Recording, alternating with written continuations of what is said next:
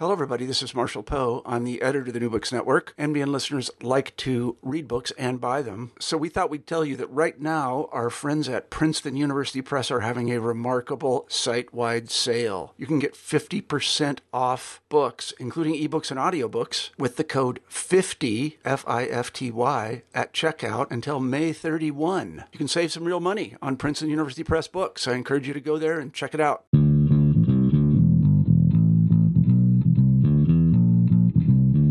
Hello, everyone, and welcome to the podcast. I'm Renee Garfinkel, your host on the New Books Network with the Van Leer Jerusalem series on ideas.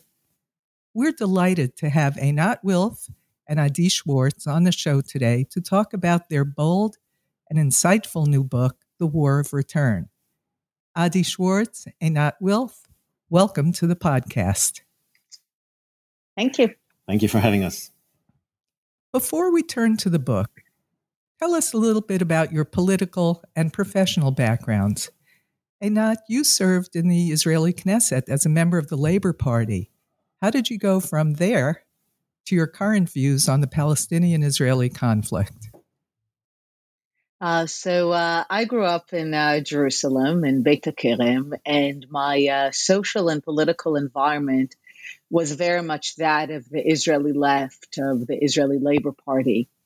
And as a young adult, I very much supported and adopted those political views, which at the time, we're talking kind of the end of the 80s, the early 90s, became very much associated with a single idea, the idea that Israel has a path to peace based on land for peace.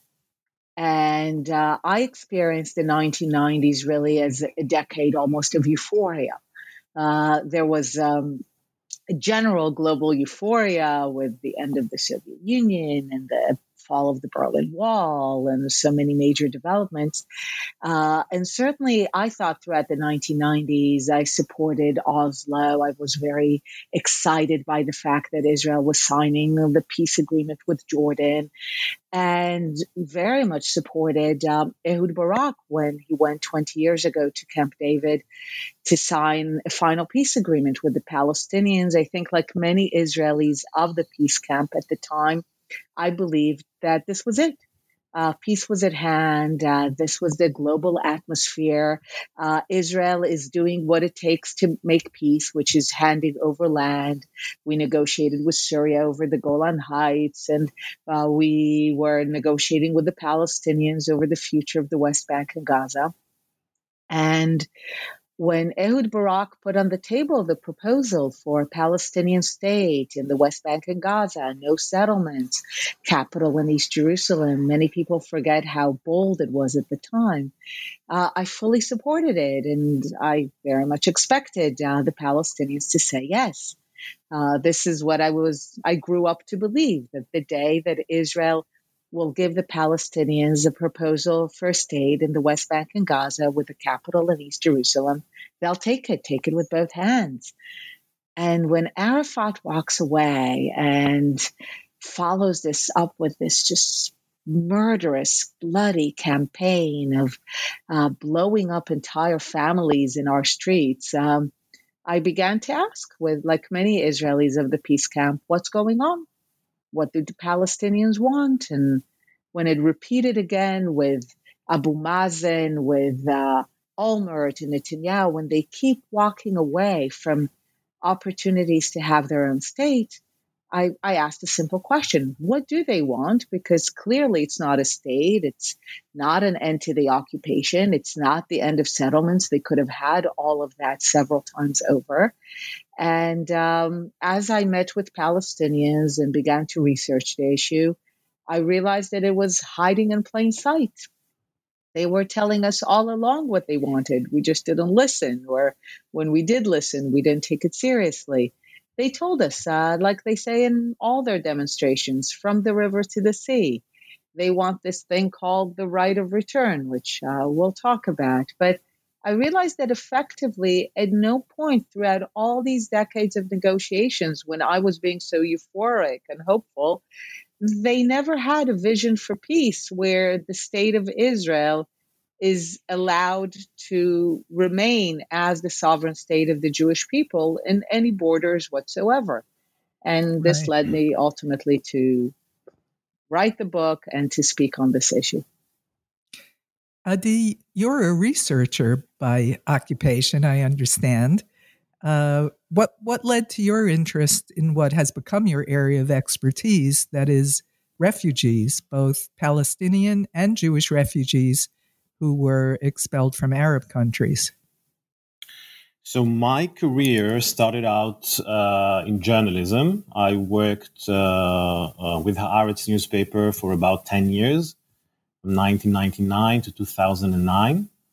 And while not directly involved in any of the discussions or the negotiations that Einat mentioned, I was also under the impression that the conflict is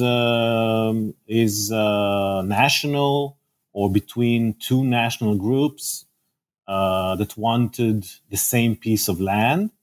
And therefore, it was natural, or at least a reasonable way to solve it would be through partitioning the land or making two states, one Jewish and one Arab. And this is the reason why I also supported and thought reasonable both Barak's proposal, the Clinton parameters, and the idea of a land for peace. This is what we were told for many years, beginning in the 80s or even before, that this would be the solution of the conflict. And as Einat mentioned, when Ehud Barak tried it, it failed. Later on, when Olmert tried it, it failed. And all through this decade the first decade of the 21st century, we saw that this promise of land for peace simply doesn't work. And I think that when things don't work more than once, that's already not a coincidence. You have to ask yourself whether your basic assumptions were correct. And I also started researching. This is when I started researching deeper aspects of the conflict, trying to understand what the Palestinians actually want.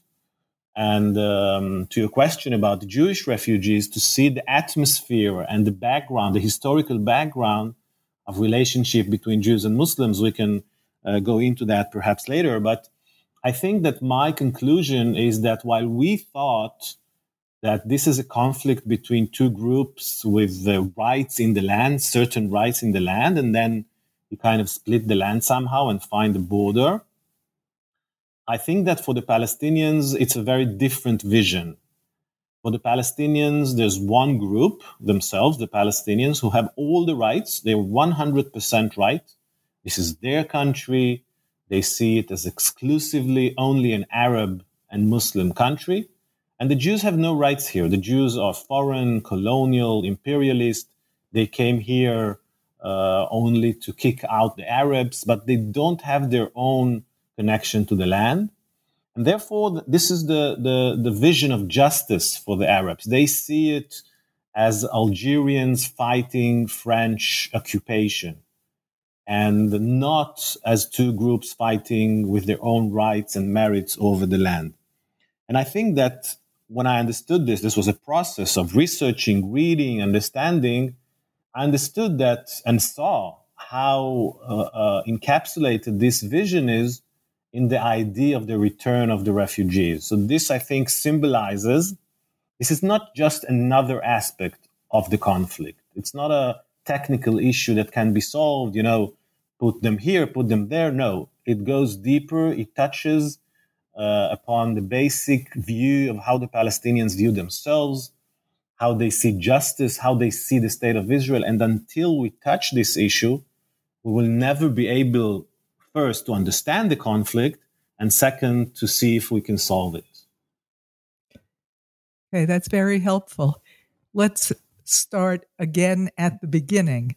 So, in the light of what you both said, what does the title, The War of Return, mean? Whoever wants to take that. So I can start, and Einat, if you want, you can of course add. So why is it a war of return? I think that by now, 72 years after the War of Independence, of the 1948 war, the first Arab-Israeli war, whatever you want to call it, there has been an open issue of Palestinian refugees. And along the years, the Palestinians have managed to create an image of a demand that the refugees and their descendants, which by now number between 5 and 9 million people, they demand that they return or enter Israel, because by now it's not a return. Most of them are not among the living. We're talking about the descendants who have never been to Israel, so it's not a return. But the Palestinians have managed to create an image of either humanitarian issue, this is just a bunch of people who want to go back to their homes. What could be more natural than that? Or they managed to create a legal aspect of the matter, that this is their right. This is somehow a legal right enshrined in international law.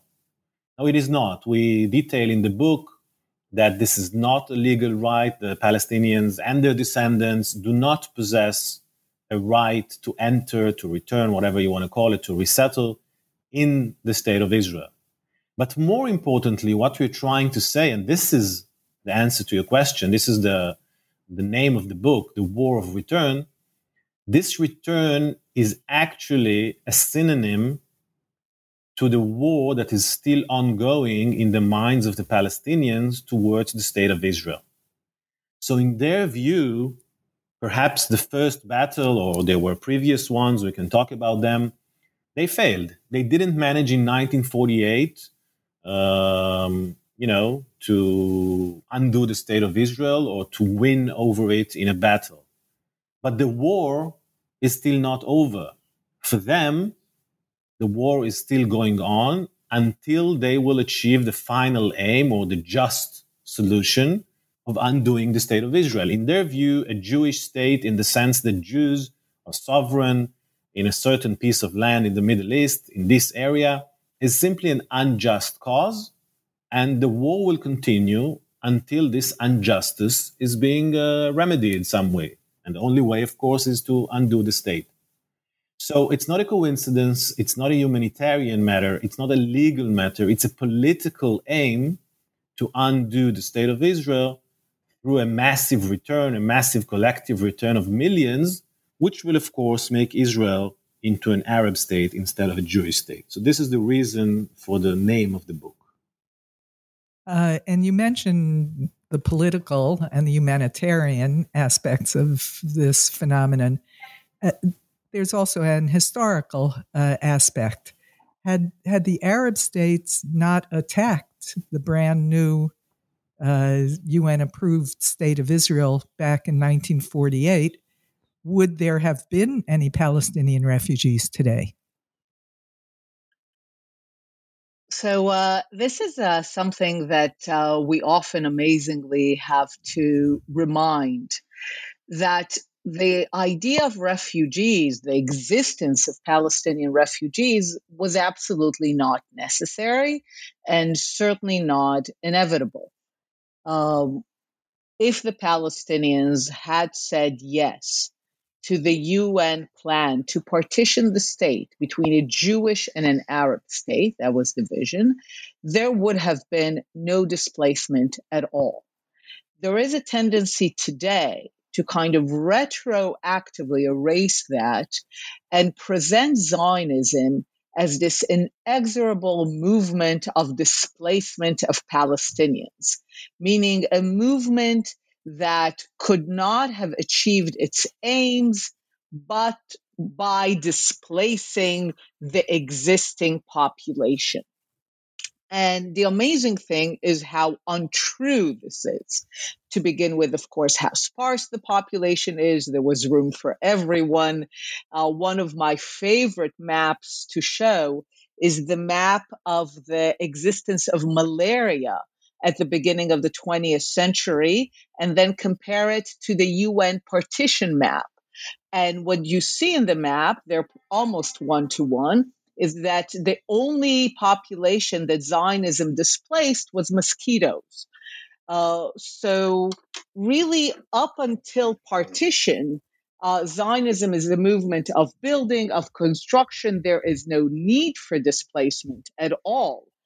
It is only because the Arabs in the land and later the Arab states that came to their assistance, when they choose to reject partition and to wage war against the establishment of a Jewish state in any borders, only then, when they lose their effort, do they become refugees. And of course, Jews in the land become refugees from the areas that become the West Bank and Gaza.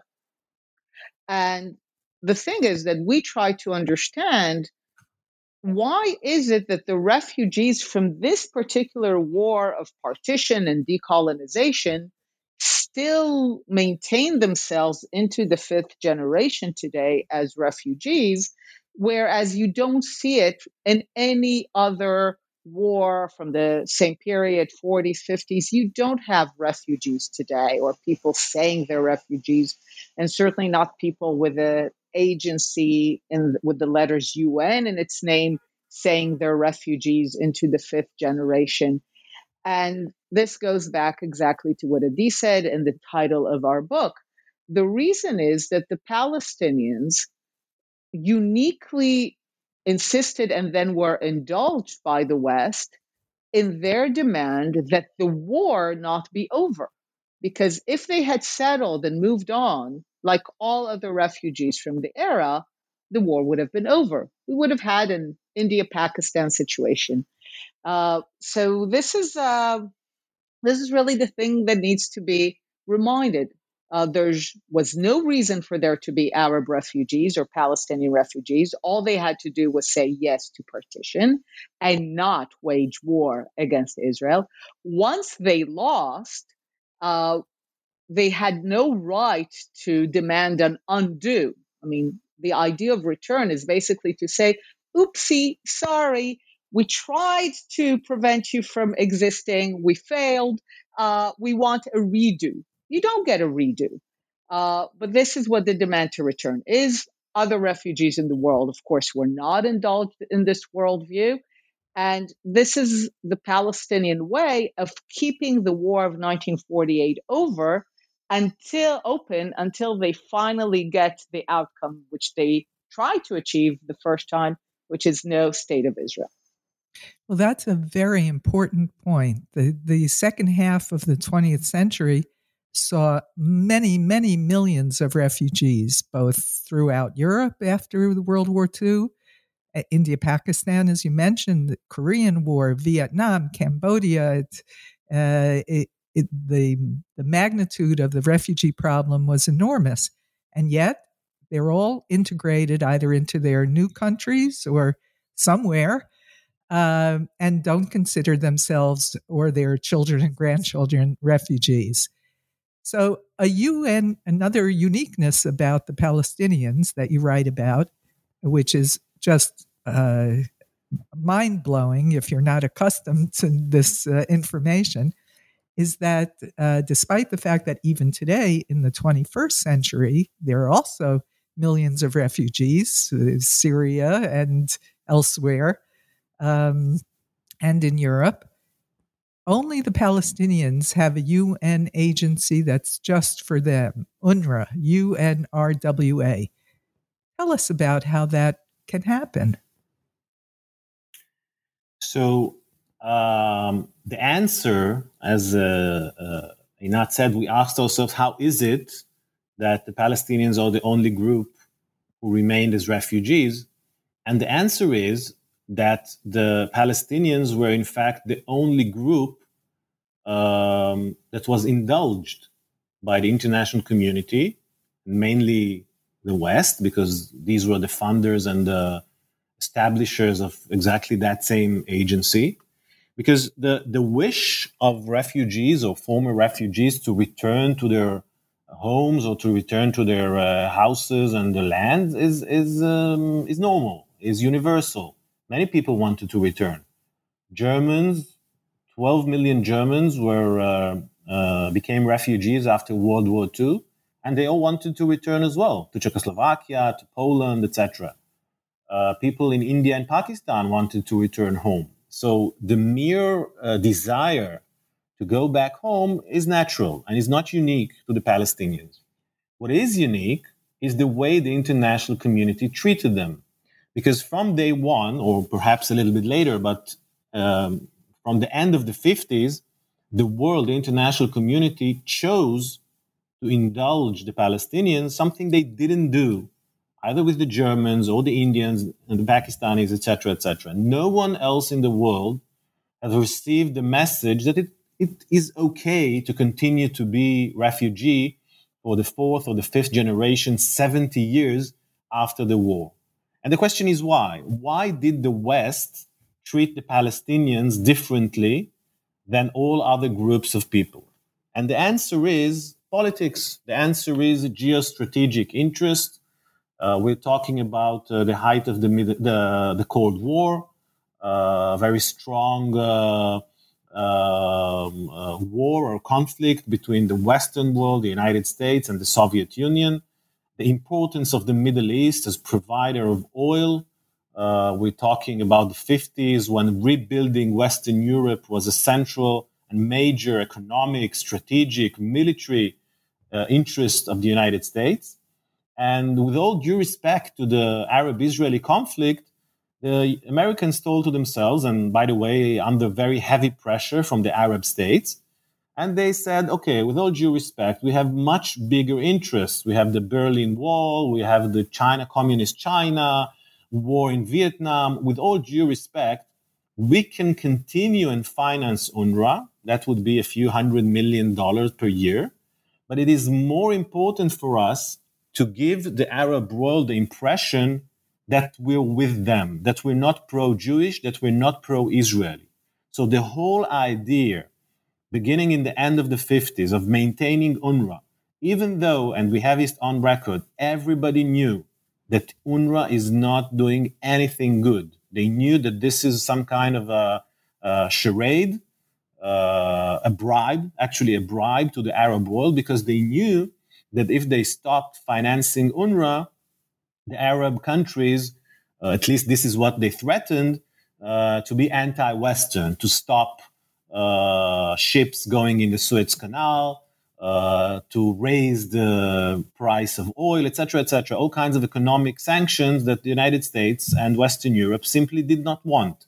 So they paid this bribe each year, continued the financing of UNRWA, even though they knew it is doing nothing good, not settling any Palestinian refugee whatsoever, and instead instilling in their minds of the Palestinians that they actually do have this right to return, and maintaining and sustaining this ethos that the creation of the State of Israel was an injustice, and the whole structure that we just mentioned. So this is the uniqueness of the Palestinian refugee problem, the way the world has chose to indulge their dream to undo the State of Israel. Well, that brings up a very important point when you go back in history and track the development of the situation and of UNRWA, because back in the 1950s and up through, I would guess, 70s or 80s, the conflict was considered to be the Arab-Israeli conflict, when it was clear that it was the Arab states, the huge numbers, power, and oil strengths of the Arab states against little Israel. And it seems that, not that the Arab states have all made peace with Israel, but the perception, the public perception and the labeling of the conflict, the camera lens was narrowed so that it was just Palestinian Israeli. And that, of course, changed the perception of the power balance and many other things. But you also mentioned other refugee populations who, although they would have liked to go back home, the world situation made it impossible.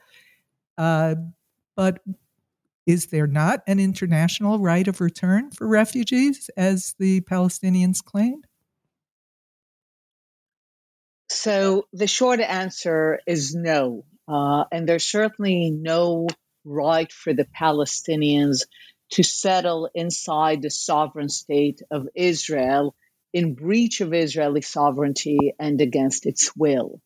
When Palestinians speak of a right of return, to most people, it sounds logical and innocuous.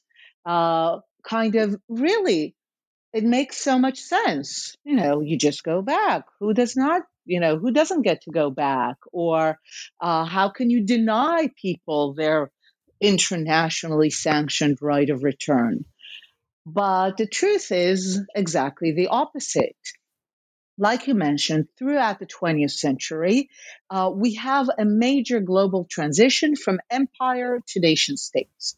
We begin the 20th century with the world pretty much all divided between empires, and we end the 20th century when the world is divided between nation states. I have a colleague who likes to say that by the end of the 20th century, if you're not ice, Antarctica, and if you're not water, you're a nation state. Now, in the process of moving to nation states, it's a bloody process.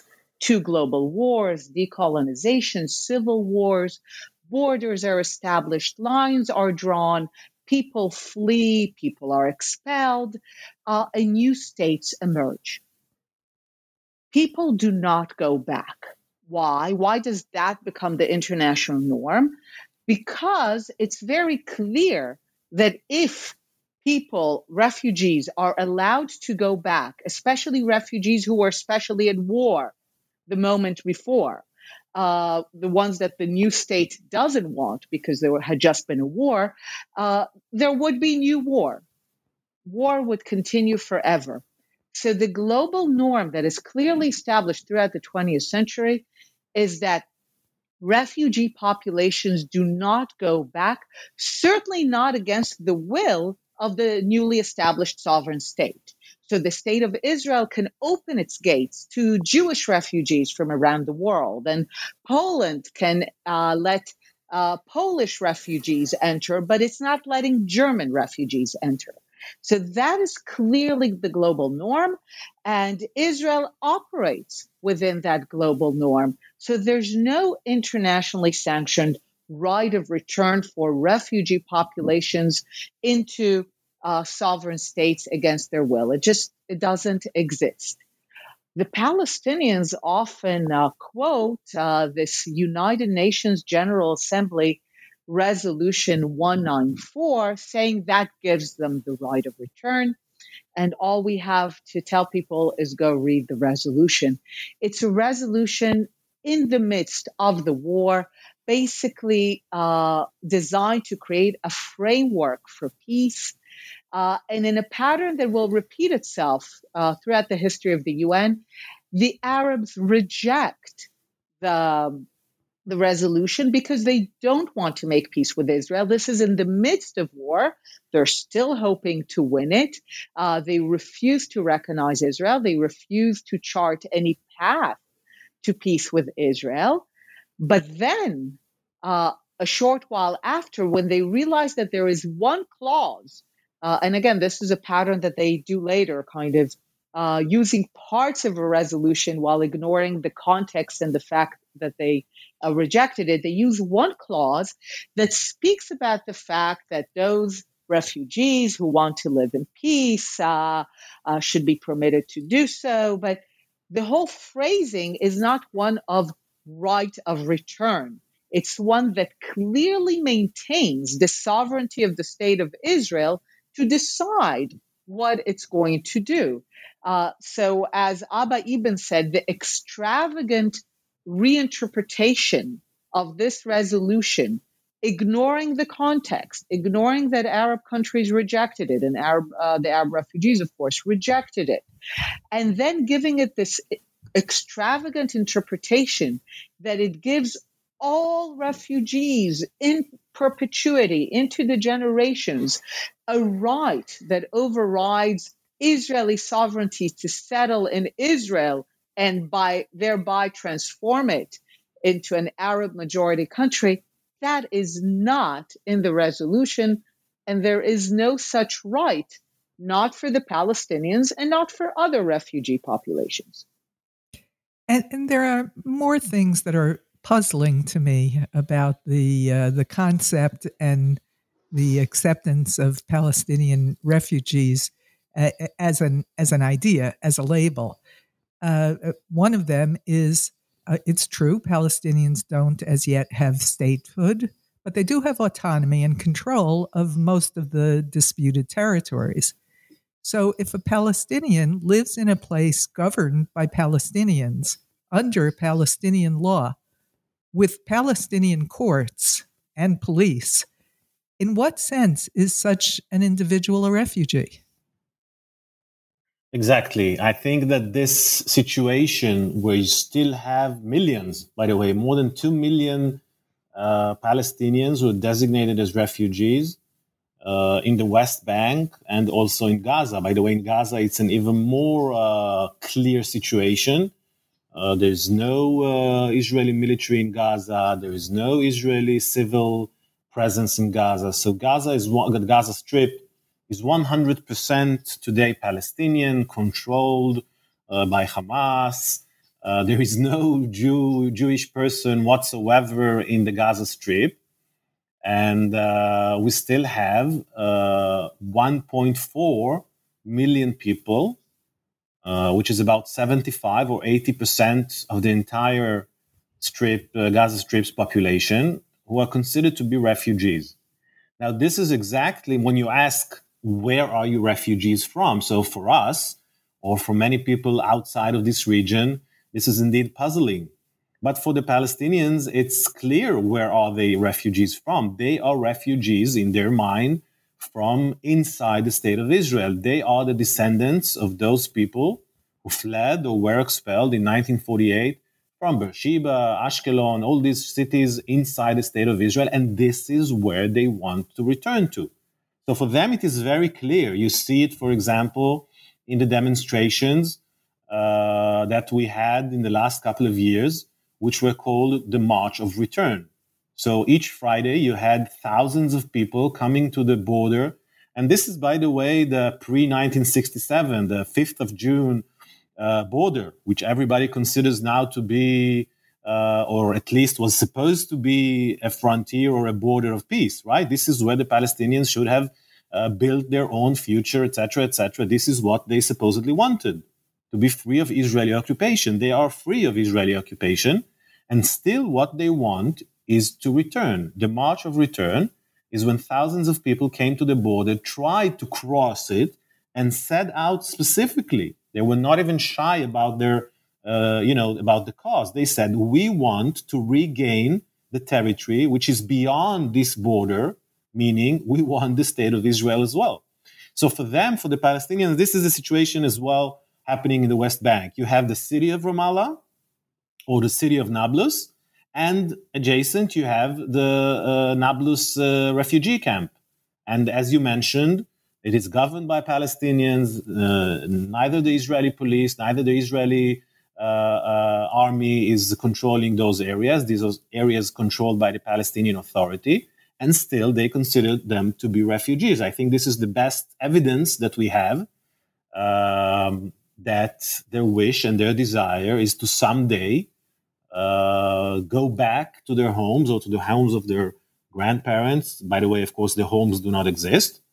And through this, make the state of Israel into another Arab state. So for them, it is very clear. It is not puzzling at all when you understand the entire Palestinian or Arab point of view.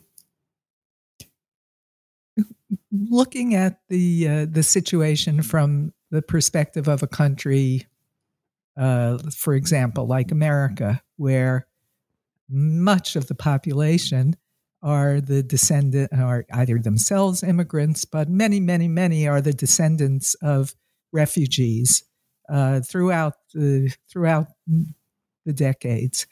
None of those children, and certainly not the grandchildren of the first generation refugee or immigrants, consider themselves refugees. It's inconceivable that they would. They recognize what their parents and grandparents experienced, went through, and they are gratefully settled, rooted citizens of the United States. That includes many Palestinians, including one who's a member of Congress right now. Is the idea of UNRWA and the Palestinian notion of return to, first of all, do they count all these people settled in America, settled in Canada, settled in Sweden, settled everywhere in the world besides the West Bank and Gaza? Are they all counted for UNRWA's census as Palestinian refugees? So a bit about the numbers. UNRWA operates only in the Middle East. So by UNRWA's count, it registers 5.5 million refugees in its territories, which are the West Bank, Gaza, Jordan, Syria, and Lebanon. And to continue on what Adi said, the idea of Palestinian refugees is huge, but in practice, the issue is very small because 2.2 million so-called refugees live in the West Bank and Gaza, so they're clearly not refugees. They're not going to go anywhere. Another 2.2 million are citizens of Jordan. They've been naturalized when Jordan annexed the West Bank, and nowhere in the world is a citizen of a functioning country considered a refugee of another country to which they've never been. So they're not refugees in Jordan, they're citizens of Jordan. And in Syria and Lebanon, where another million exist, most of them we know have left by now. So the actual number of people who could be counted as refugees by international standards, by those employed by the Refugee Convention and the United Nations High Commissioner for Refugees, the actual agency for refugees, is very small. Probably the 20,000, 30,000 originals who fled to Lebanon and Syria and did not become naturalized in Jordan or stayed within the West Bank and Gaza, and their descendants. Those are the kinds of numbers that can be settled. This is what UNHCR knows to do. Now, the Palestinians themselves go beyond the official numbers of UNRWA, which are also wildly inflated, and they inflate them even further by counting everyone. Like you mentioned, citizens of Sweden, of Germany, of Canada, of the US. As far as the Palestinians are concerned, citizens of the United States, born in the United States, are still refugees from Palestine. And in that sense, I mean, it really gives you kind of the scope of the idea in their mind, but also the fact that the reality is so far from that. They're actually the vast majority of those that the Palestinians claim to be refugees are not refugees. Not the citizens of Germany and Sweden and Canada and the US, not the citizens of Jordan, not the Palestinians living in the West Bank and Gaza. We actually have in practice very few Palestinian refugees, even though the idea that they are refugees is by far the biggest and the greatest in their mind. Well, let's turn to another group of Middle Eastern refugees during the same time period, late 40s, early 50s. Some 850,000 Jews were expelled or fled from Arab and North African countries during those times. Why aren't they still refugees cared for by a UN agency of their own? So just to give a little bit of a background, indeed, there were a little bit even more, almost 1 million Jews living in Arab countries, both in what we call the Middle East, so the countries surrounding Israel, such as Egypt, Syria, Iraq, even Yemen, and also in North Africa, countries such as Morocco, Algeria, Tunisia, Libya. So we had something like 1 million Jews living there. As we all know, now, 2020, there are perhaps a few thousand Jews living in Morocco, a few thousand Jews living in Iran, and that's it. So 99% of this population, which predated Islam and Arab conquest of this entire region, very old communities in Babylonia and in Egypt are all gone. And that was a process which happened, let's say, in 1 decade or 2 decades, from the end of the 40s until the end of the 60s. All these people disappeared. Now, most of them arrived in Israel. We had huge and massive immigration waves from Iraq, which in 1 year simply evaporated the entire community in 1950. Later on, from Morocco, it was in the beginning of the 60s. Now, all these people, when they came to Israel, their circumstances were certainly befitting the notion of refugees. They were kicked out of their countries, either physically, simply kicked out, or their lives were being so miserable when the population and the government turned on them simply for being Jews. They were identified as Zionists, even though most people were not Zionists, certainly not in the sense of political activism. There were very, very harsh economic sanctions. People were fired from their jobs. Their assets were frozen. And there were also some very physical attacks. So synagogues were bombed, the Jewish markets were bombed, etc., harassed. So when they came to Israel, they were certainly in a situation of being refugees. And the circumstances, by the way, in which they lived, what we call in Israel the ma'abarot, so those tents, those huge tent cities, were very similar to what we imagine being in a refugee camp. People lived in poverty, without stable homes, without fixed homes. But slowly, in a very natural situation, in most of the world, except for the Palestinians, they, first of all, of course, became Israeli citizens, and in that moment stopped being refugees because, as Einat just mentioned, you cannot be a refugee and at the same time a citizen. And second, they built their houses, they built their lives anew, created new families, created new jobs. And of course, from the 50s, you don't have Jewish refugees in the state of Israel. This is exactly the phenomenon, the development, the process that did not happen with the Palestinians. By the way, many Jews reached France, Canada, the United States. They received citizenship, so they were naturalized. Of course, at that moment, the refugee status stops. And again, they try to flourish. They try to recreate their lives. The uniqueness of the Palestinian situation is that they didn't do it and that they were indulged by the international community. No one in the international community, certainly not a special UN agency, was created to help or, to sustain this notion that Jews will someday return to their houses in Iraq. By the way, the property, the estimates of property the Jews left behind in places like Iraq, in Egypt, you have to remember that these are communities of 2 millennia. So they have both personal property, they have communal property such as synagogues, cemeteries. The estimates are billions and billions of dollars, which were all confiscated and belongs today to the countries that were where the Jews were living. So indeed, you can see a huge asymmetry between the treatment of the world towards the Jews and the treatment of the world towards the Palestinians. Your mentioning of the Ma'abarot, the primitive tent cities that received the flood of refugees into the new young country of Israel, reminds me of an observation once made to me by a UN employee who said, if you want to understand the difference between Palestinian refugees and real refugees, it is this. Real refugees live in tents. They struggle to get clean water and food and medical care and the basics of life. Palestinian refugees have satellite dishes and internet connections in their houses.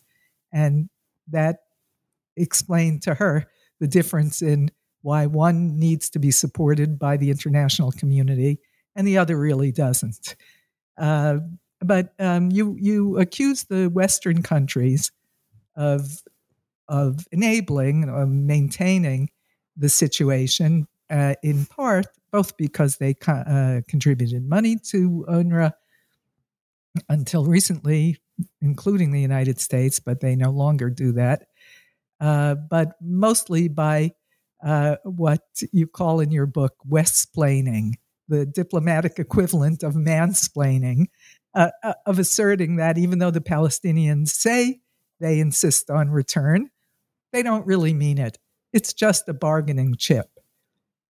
So explain to us what you meant when you wrote on page 177 the following. Palestinian return is not a bargaining chip in the service of the greater goal of independence and statehood. It is actually the greater goal itself. If return were truly just a bargaining chip, it could have and would have been bargained long ago for a Palestinian state. Rather, it is a Palestinian state that is repeatedly bargained away in order to keep fighting for return. Say something about that. Yes. So this is exactly it. And this is, by the way, where we started our conversation, where Adi and I saw the Palestinians walk away from clear and distinct opportunities to have a state, and wondered what was going on. Because certainly by people who were involved in the issues and negotiators, the reigning assumption throughout the 1990s that the issue of refugees is a marginal issue, that the idea of the right of return is a bargaining chip, often presented as the only bargaining chip because Israel has the real assets. Israel controls the territory. That's an actual asset. What do the Palestinians have? They have nothing. Their only asset is this right of return. And that's the asset that they will bargain away when they can have the real asset of a sovereign independent state on territory, on land. And that is a reasonable assumption. And that was certainly a reasonable assumption. I think we also in the book described how after the fall of the Soviet Union, when the Palestinians lost the Soviet backing, they turned to the West for support without changing the goal, but they did change their wording. They started to speak more about self-determination and rights and justice, which to Western ear sounds very moderate, but Palestinians, as Adi mentioned, justice means no Israel, rights means the right of return. So that was the assumption throughout the 1990s, but it was put to the test. Ehud Barak presented them with the opportunity to have a state, sovereign, in the West Bank and Gaza, no settlements, capital in East Jerusalem. This repeated itself with Ehud Olmert in 2008, and there were other opportunities. And the Palestinians walk away. And in the book, we also talk about what they said. And not only do they walk away, by the way, not only do Arafat and Abu Mazen walk away from repeated opportunities for independence and statehood and territory, they don't face any criticism. They do not go back to their people and face any criticism that says, what have you done? We could have just had a state. Are you insane? Go back and get us our state. You don't, there's not a single op-ed that says that. So you understand that not only did they did something that reflects the ethos of their people. They didn't face criticism because they operated according to what their people wanted. And this is when we realized, like I said, that it was hiding in plain sight. It was not a bargaining chip because it was put to the test and they didn't bargain away this idea of return in exchange for the actual asset of statehood and territory and independence. So it's the reverse. Palestinians have never, not for a single minute, wanted a state in the West Bank and Gaza, or for that matter, in half of the territory in 1947, if having their own state would have meant that the other territory would belong to the Jewish people. As long as this was the price, they have repeatedly opted to say no and to keep fighting until this is, for them, no longer the price, until they have Palestine from the river to the sea, and no longer have to divide it or share it with the Jewish people. So by now, if in the 1990s we could have believed that it's a bargaining chip, once it was repeatedly put to the test and the Palestinians have clearly made a conscious choice to reject statehood in order to keep the idea of return and from the river to the sea, we need to come to terms with the reality that this is what they want. And we need to ultimately change that reality in our view. But this is the reality that we face right now and have always faced, actually. 2 years ago, in 2018, the Swiss foreign minister observed that although it may once have been useful, UNRWA provides ammunition to continue the conflict. That's a quote. And he continued, by supporting UNRWA, we are keeping the conflict alive. Did anyone pay attention to him at the time? That's a very good question. So from time to time, you have, I think, mainly when new people come to their jobs and look around and start asking, the classical questions of why are we supporting this agency? It's doing nothing good. It has no logic in it, and we should stop doing it. So I think this was the case of the Swiss foreign minister. And the problem is that, on the other hand, you have so many establishments already involved in this. So you have the foreign secretaries and the State departments and the security establishment. So many establishments which are embedded in this, and it gives the impression that UNRWA is like the sun. It will rise tomorrow in the east as well. So this was, by the way, also the case of Donald Trump. I think he very intuitively felt that it makes no sense 70 years after a war to sustain an agency which only adds refugees to their lists every year. So of course, you get what you're paying for. You pay for more refugees, then you get more refugees.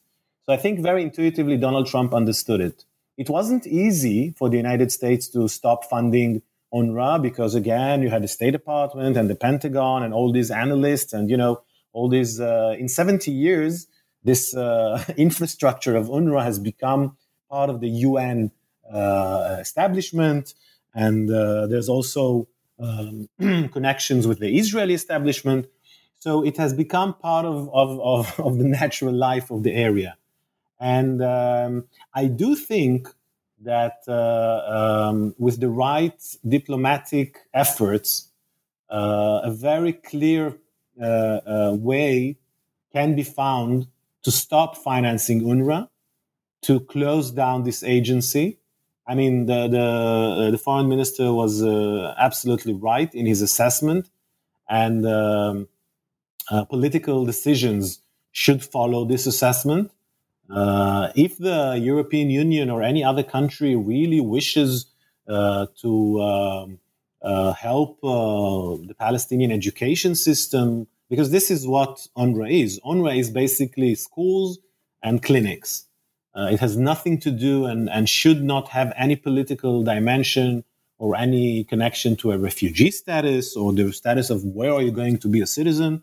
And if countries in the EU, such as Sweden and other countries, want to help, they help countries in Africa or in Rwanda, etc., so they can help the Palestinian Authority to promote their education system. But to continue this charade, and even worse, because it has detrimental effects on the possibilities of security and peace in this area, then they should follow the assessment of the Foreign Secretary. So that's a recommendation for non-political, humanitarian ways to help the Palestinians. But what are your recommendations for the U.S. and European countries going forward if they are interested in moving toward the end of the conflict? What do you recommend that they do? So, first of all, the first step for us is really to get Europeans, Americans to understand the terrible, detrimental role that UNRWA and the entire Western indulgence of the Palestinian refugee issue and the dream of return has created. I think for us in the book, one of the most shocking realizations was to realize the dramatic role that UNRWA played in really creating a Palestinian collective identity that is entirely focused on revenge and return. Again, unlike all other refugee populations in the world. So, first of all, the West needs to move away from their notion that UNRWA is some, benign or even useful agency that provides social services to Palestinians. It's a political organization that keeps the war of 1948 over. That's what it does. Once you understand that, everything becomes simple and flows from that. What needs to happen is to dismantle the agency, because every day that the agency exists and every day that it gets more than $1 billion from the West is a day that the Palestinians are strengthened in their worldview, that the West supports them in this idea that they are still refugees, that there will one day be a return, and that the war of 1948 is still open.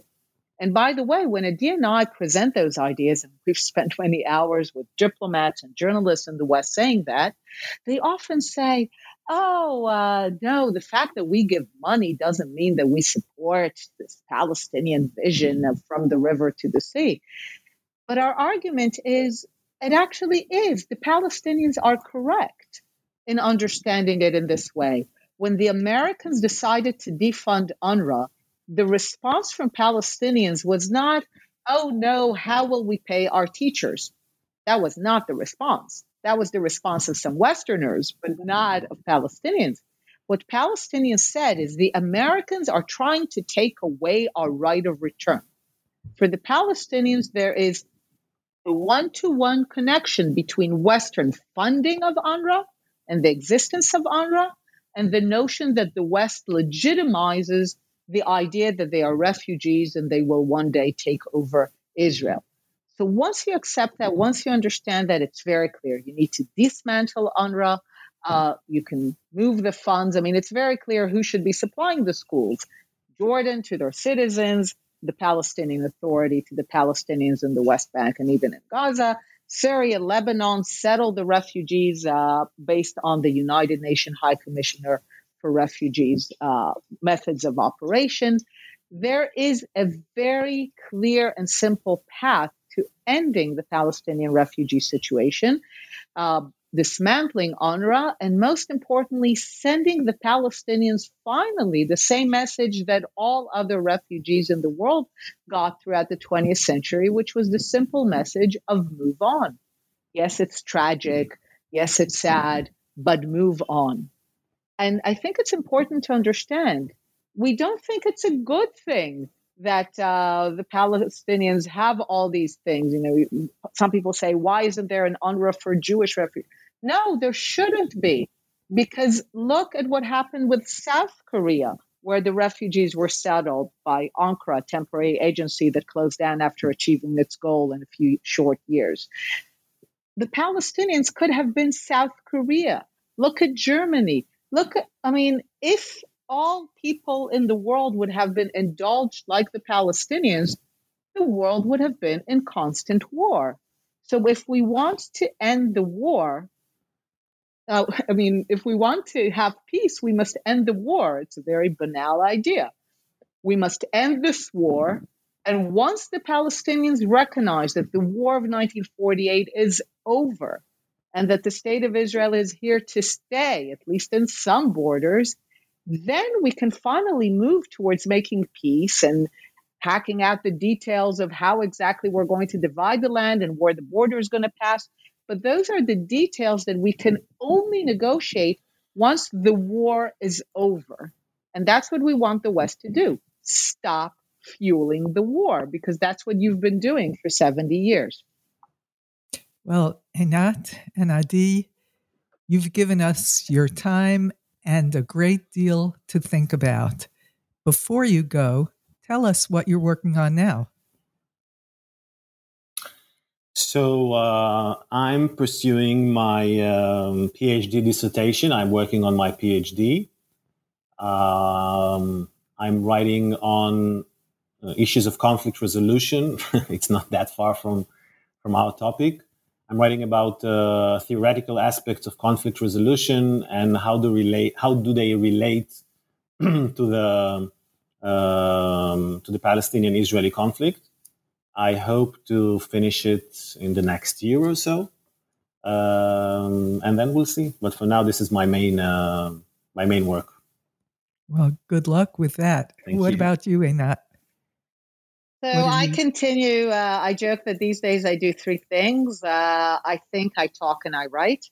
So I continue to do that mostly on issues relating to Israel and Zionism. Together, we now have our book being translated into Arabic, because we think there are very interesting changes in the Arab world that would lead to an openness to the messages in the book. And that's definitely one of the most interesting things I think we're working on, how to ultimately, in order to have peace between Israel and the Arab world and even the Islamic world more broadly, how do we bring the message that the Jewish people are indigenous to the land, that we're not foreigners, we're not crusaders, we're not the French in Algeria, we truly belong here, and how we promote this message in the Arab world that peace is based on the Arab and ultimately Islamic recognition that we belong here. Well, that's wonderful. I wish you great success in achieving those goals. Thank you both for your important work and for being on the show today. And thanks to our researcher, Bela Pasikov. Bye-bye now. Take care.